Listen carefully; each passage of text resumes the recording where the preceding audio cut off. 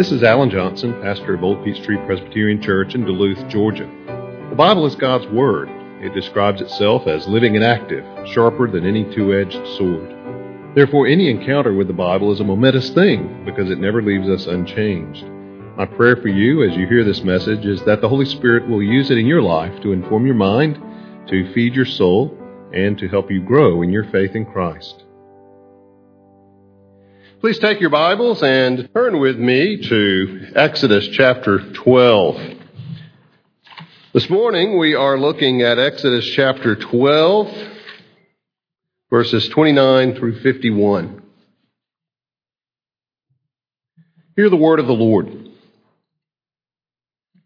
At midnight, the Lord struck down all the firstborn in the land of Egypt, from the firstborn of Pharaoh who sat on his throne to the firstborn of the captive who was in the dungeon, and all the firstborn of the livestock. And Pharaoh rose up in the night, he and all his servants and all the Egyptians. And there was a great cry in Egypt, for there was not a house where someone was not dead. Then he summoned Moses and Aaron by night and said, "Up, go out from among my people, both you and the people of Israel, and go, serve the Lord as you have said. Take your flocks and your herds as you have said, and be gone, and bless me also." The Egyptians were urgent with the people to send them out of the land in haste, for they said, "We shall all be dead." So the people took their dough before it was leavened, their kneading bowls being bound up in their cloaks on their shoulders. The people of Israel had also done as Moses told them, for they had asked the Egyptians for silver and gold jewelry and for clothing. And the Lord had given the people favor in the sight of the Egyptians, so that they let them have what they asked. Thus they plundered the Egyptians.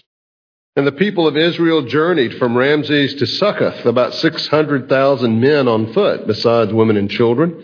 A mixed multitude also went up with them, and very much livestock, both flocks and herds.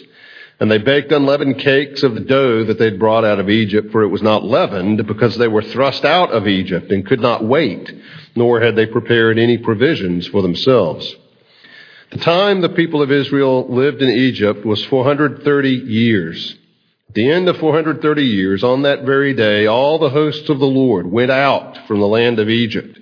It was a night of watching by the Lord to bring them out of the land of Egypt. So this same night is a night of watching kept to the Lord by all the people of Israel throughout their generations. And the Lord said to Moses and Aaron, "This is the statute of the Passover. No foreigner shall eat of it, but every slave that is bought for money may eat of it after you have circumcised him. No foreigner or hired servant may eat of it. It shall be eaten in one house. You shall not take any of the flesh outside the house. You shall not break any of its bones. All the congregation of Israel shall keep it. If a stranger shall sojourn with you and would keep the Passover to the Lord, let all his males be circumcised. Then he may come near and keep it. He shall be as a native of the land, but no uncircumcised person shall eat of it. There shall be one law for the native and for the stranger who sojourns among you." All the people of Israel did just as the Lord commanded Moses and Aaron.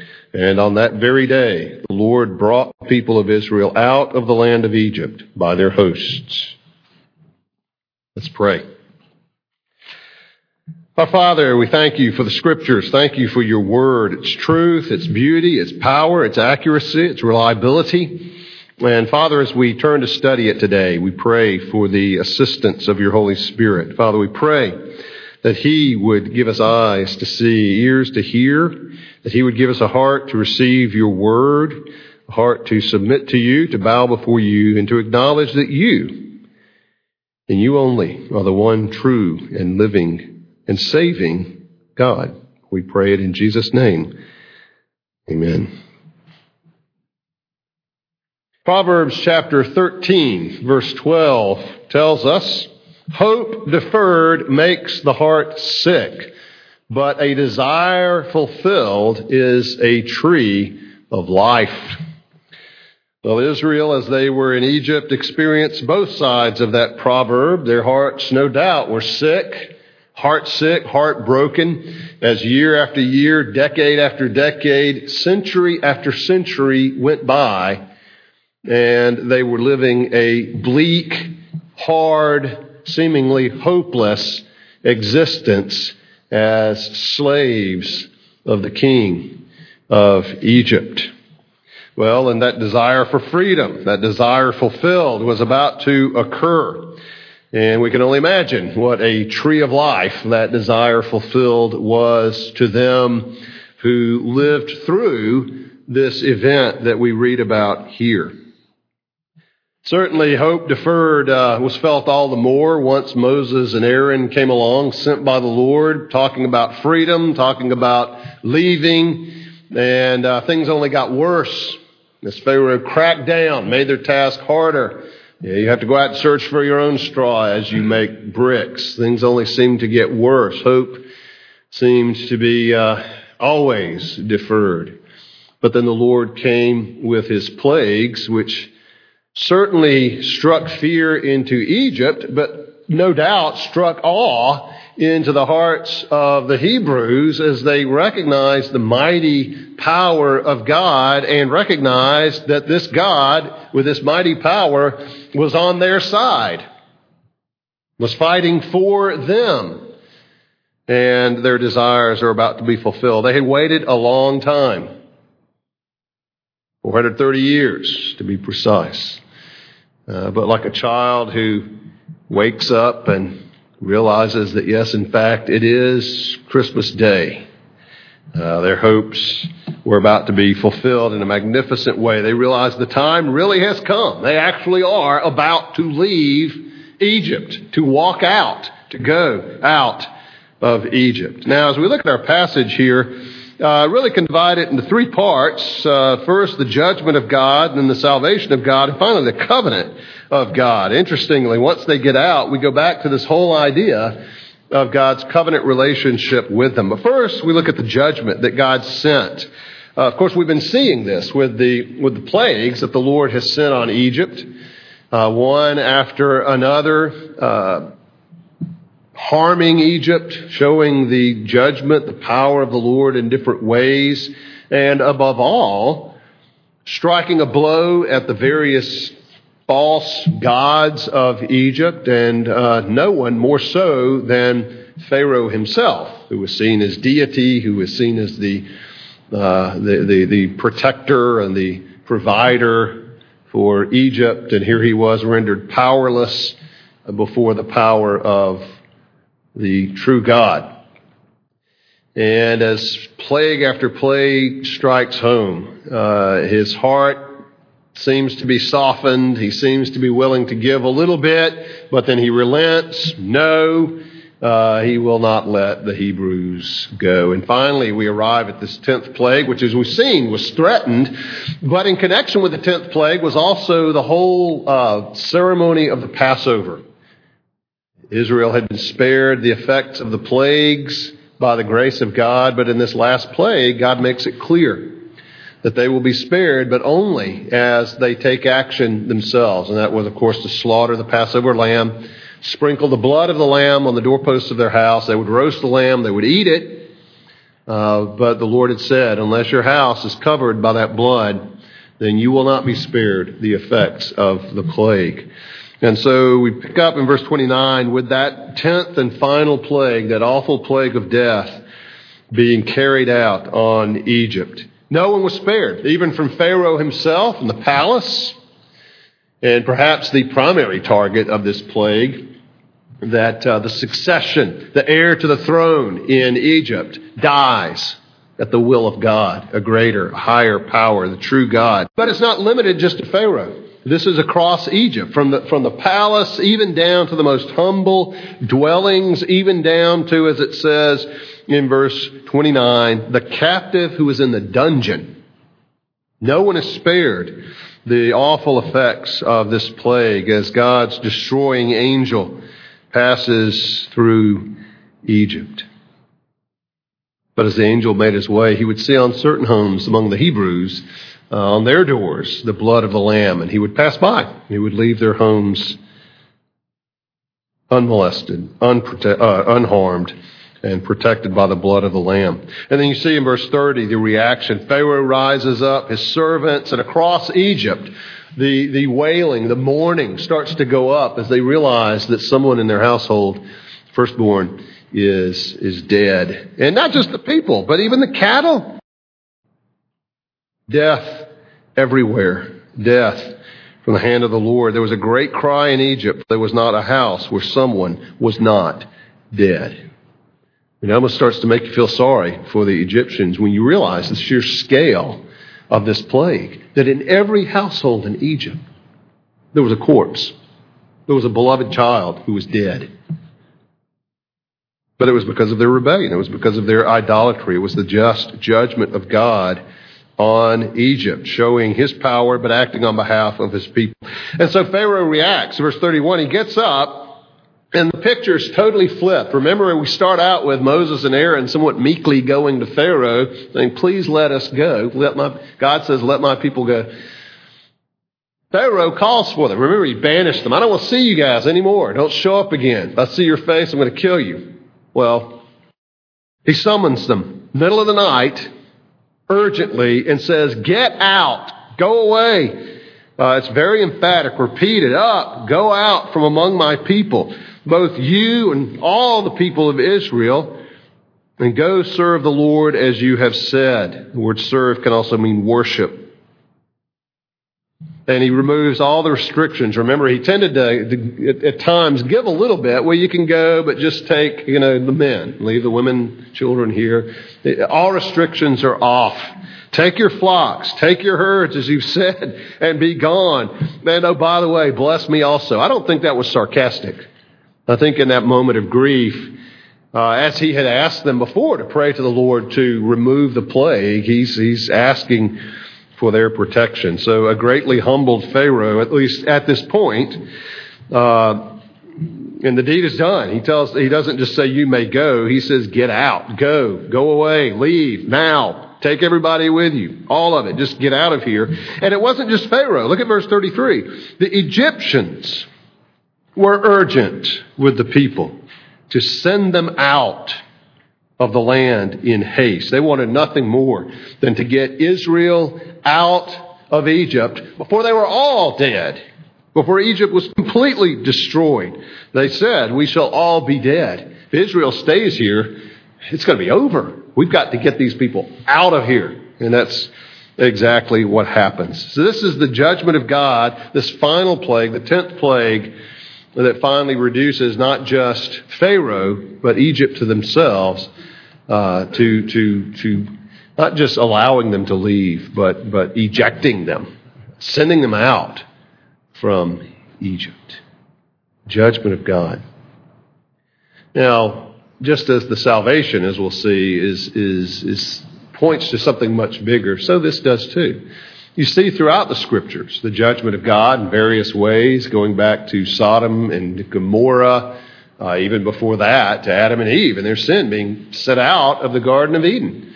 But you see the judgment of God on various rebellious and wayward persons and people in the Old Testament, Sodom and Gomorrah and others, and certainly the plagues on Egypt rank among that. Not just as the salvation of his people, as we'll see, but God's judgment on sin.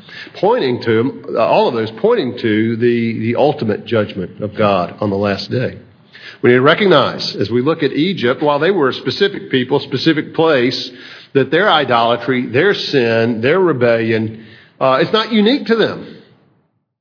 That you and I share a great deal in common with the Egyptians, as we do if you're a believer with the Israelites. But we need to recognize that like the Egyptians, we too have our pride, we too have our sin, we too have our deities, the idols, the refuges of the heart that we look to.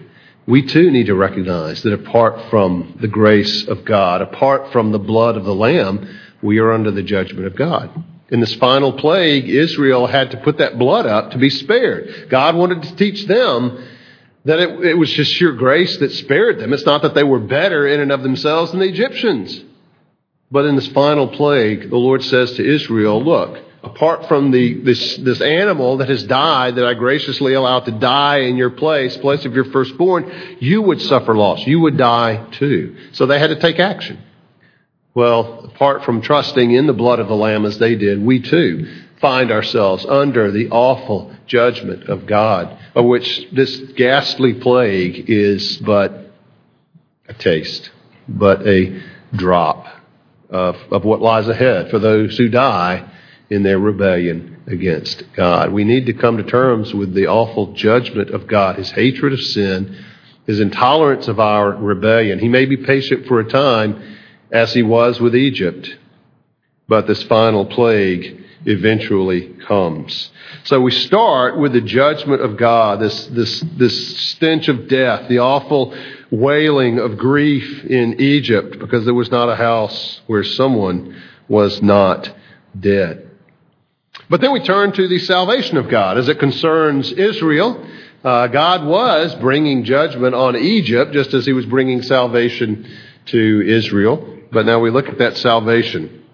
Pick up with verse 34. Even the Egyptians themselves want to see the Israelites gone. Verse 34, so the people took their dough before it was leavened. Remember, it had to be with unleavened bread, which, as I said last time, probably, and I think this passage sort of confirms it, probably points to the idea of haste. That they didn't have time to leaven the bread and allow the dough to rise, to leaven it so that it would rise, but they had to take it unleavened and actually cook it and eat it that way because they're leaving in a hurry. And so they took their dough before it was leavened, their kneading bowls being bound up in their cloaks on their shoulders, did as Moses asked. Told them, they asked the Egyptians for silver and gold jewelry and for clothing. And as it said before, the Lord had given the people favor in the sight of the Egyptians, so they let them have what they asked. And then this statement, thus they plundered the Egyptians. A military term. As if Israel was an invading, conquering nation who invaded Israel and plundered it. So here they are in their slavery, a subjected, subdued people, and yet in their leaving, they plunder. They are the victorious ones. They have conquered. They have defeated in their slavery. God says, I will show my power in your weakness. Remember that? Said to Paul, 2 Corinthians 12. Paul prays for the thorn in the flesh to be gone, and God says, my power is made perfect in your weakness. Would you expect Israel to be a conquering force? Absolutely not. They were a broken, dejected, enslaved people, and they plunder the Egyptians. God had said this would happen. Turn back. We looked at this some weeks ago. Look at it again. Genesis 15. We've said before that God declares what He is going to do, and then He does it. Well, look back at what God said to Abraham. Chapter 15, Genesis 15, verse 13. The Lord said to Abram, know for certain that your offspring will be sojourners in a land that is not theirs, and will be servants there, and they will be afflicted for 400 years. Now, he's giving the general terms, accurately 430, but in general terms, 4 centuries, 400 years. But I will bring judgment on the nation that they serve, and afterward they shall come out with great possessions. So God's judgment and the deliverance of His people, not just with the clothes on their back, not just the skin of their teeth, but with great possessions. And that's in fact what happens. They ask, the people are willing to give them everything they have if they'll just leave, if they'll just go away, they'll just get out before they all die. And so he says they plundered the Egyptians. So they gained this victory. The people of Israel journeyed from Ramses to Succoth, about 600,000 men on foot, besides women and children. A mixed multitude went up also with them, much livestock, flocks, and herds. Now, you may know there's some question about the exact number. 600,000 men on foot, besides women and children, would make for a vast company, 1.5, 2 million people, perhaps. Some have questioned that number, saying, well, that seems like a far too large a number relative to the populations of different places in the day, or the ability for such a number to survive in the wilderness. Some have suggested, and there may be something to it, although it's got problems, that the word translated 1,000 could also be translated like tribes or clans or even military units, a much smaller group, like maybe 500. So it'd be like 600 groups of 500. We don't know. I mean, there are problems with that view too. I think it's best to take it at face value. As we'll see, God knows how to provide for 1 million people as well as for one person. So we'll take it at face value until demonstrated otherwise. The point, of course, is the historical fact that God did bring his people out of Egypt, whatever their number, just as he said he would do. Again, I think it's best just to take it at face value. 600,000 men plus the women and children may make you remind you of the feeding of the 5,000. We talk about the feeding of the 5,000, and the gospel writers are quick to point out 5,000 was the number of men. Males, plus women and children added to that, would make a much larger group. So notes the number of men besides the women and the children, their livestock, flocks and herds, everybody, all the animals. And verse 39, they baked unleavened cakes of the dough they'd brought out of Egypt. For it was not leavened because they were thrust out of Egypt. They were expelled, they were sent out, and could not wait, nor had they prepared any provisions for themselves. And so there they are, they're leaving. They've plundered the Egyptians, which, by the way, is also seen not just as victory over a defeated Egypt, but is also in some way reparations for their years of slavery, unpaid labor, a way of repaying them for their years of labor, years of service. And then 40, we have something of a summary. The time they'd spent in Israel was 430 years. At the end of the 430 years, on that very day, all the host went out from the land of Egypt. It was a night of watching by the Lord to bring them out of the land of Egypt, which reminds us that this was not Israel's doing. They were strictly the recipient of the salvation of God. He was watching over them. He was protecting them. This was his doing, just as in our salvation. It's not our doing. It's all of God. He's the one who secures it. God's watching over them. And so this same night is a night of watching kept to the Lord by all the people of Israel throughout their generations. So you have that summary as they come out, the salvation of God. And again, this act of redemption, this act of deliverance, of salvation, points forward to a far greater one, of course, the victory of Christ, as we saw last time, his exodus, his departure, his exodus by which he leads those who have trusted in him through his own blood, delivering them from the penalty, the judgment of God for their sins. We look at these as historical events, things that actually happened, and yet they do point forward to a far greater deliverance in Christ. Now, the third part has to do with God's covenant. God doesn't just bring them to the borders of Egypt. You are now leaving Egypt, and say, okay, make a great life for yourself. This is as far as I go with you. I've set you free. You're on your own. Go out and make the best of it. No. Their deliverance from Egypt is to freedom, yes, to eventually a land that the Lord leads them into and gives to them. And while that is their inheritance, ultimately their inheritance is God himself. And we're reminded of that in the final verses of this chapter, 43 and following, where the Lord goes back to Moses and Aaron and gives them further instructions about the Passover. Very clear about the Passover. This is the statute. This is the law of the Passover. No foreigner shall eat of it, but every slave bought with money may eat of it after you circumcised him. No foreigner, no hired servant. Again, to be eaten in one house, in one sitting. Don't break any of its bones. Interesting, just in light of the fact that Jesus, not one of his bones was broken. All the congregation of Israel shall keep it. And if anybody from the outside who comes, they want to observe the Passover with you, then males must be circumcised, which is what? It's a sign of the covenant that the Lord had given to Abraham.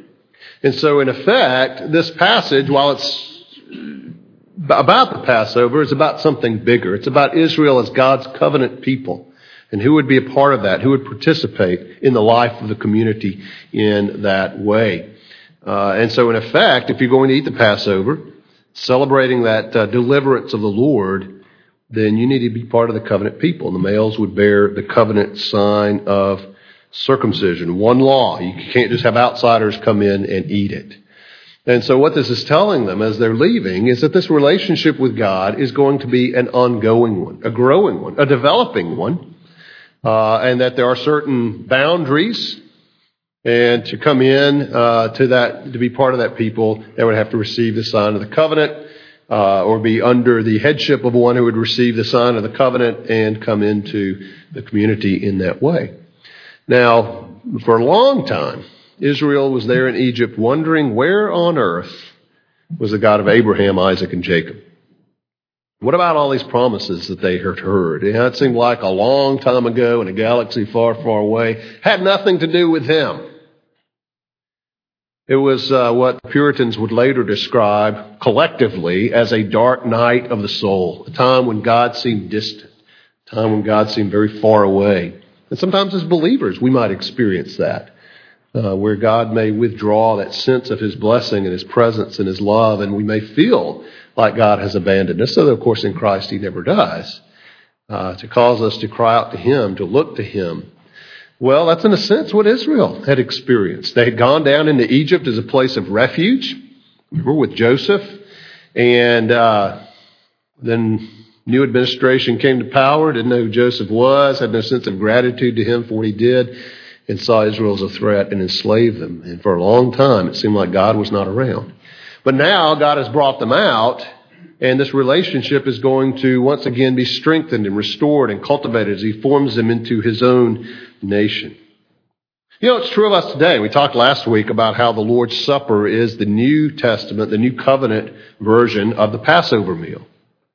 That it takes the place of the Passover meal. It points us to what Jesus did, not to what God did in the Exodus. But it's also true that those who come to the Lord's table must be baptized. An unbaptized person should not come to the Lord's table. That principle that the Lord espouses here is still very much in effect. And baptism either comes about because you were a covenant child, a child of believing parents, or because you yourself have professed faith in the Lord Jesus Christ.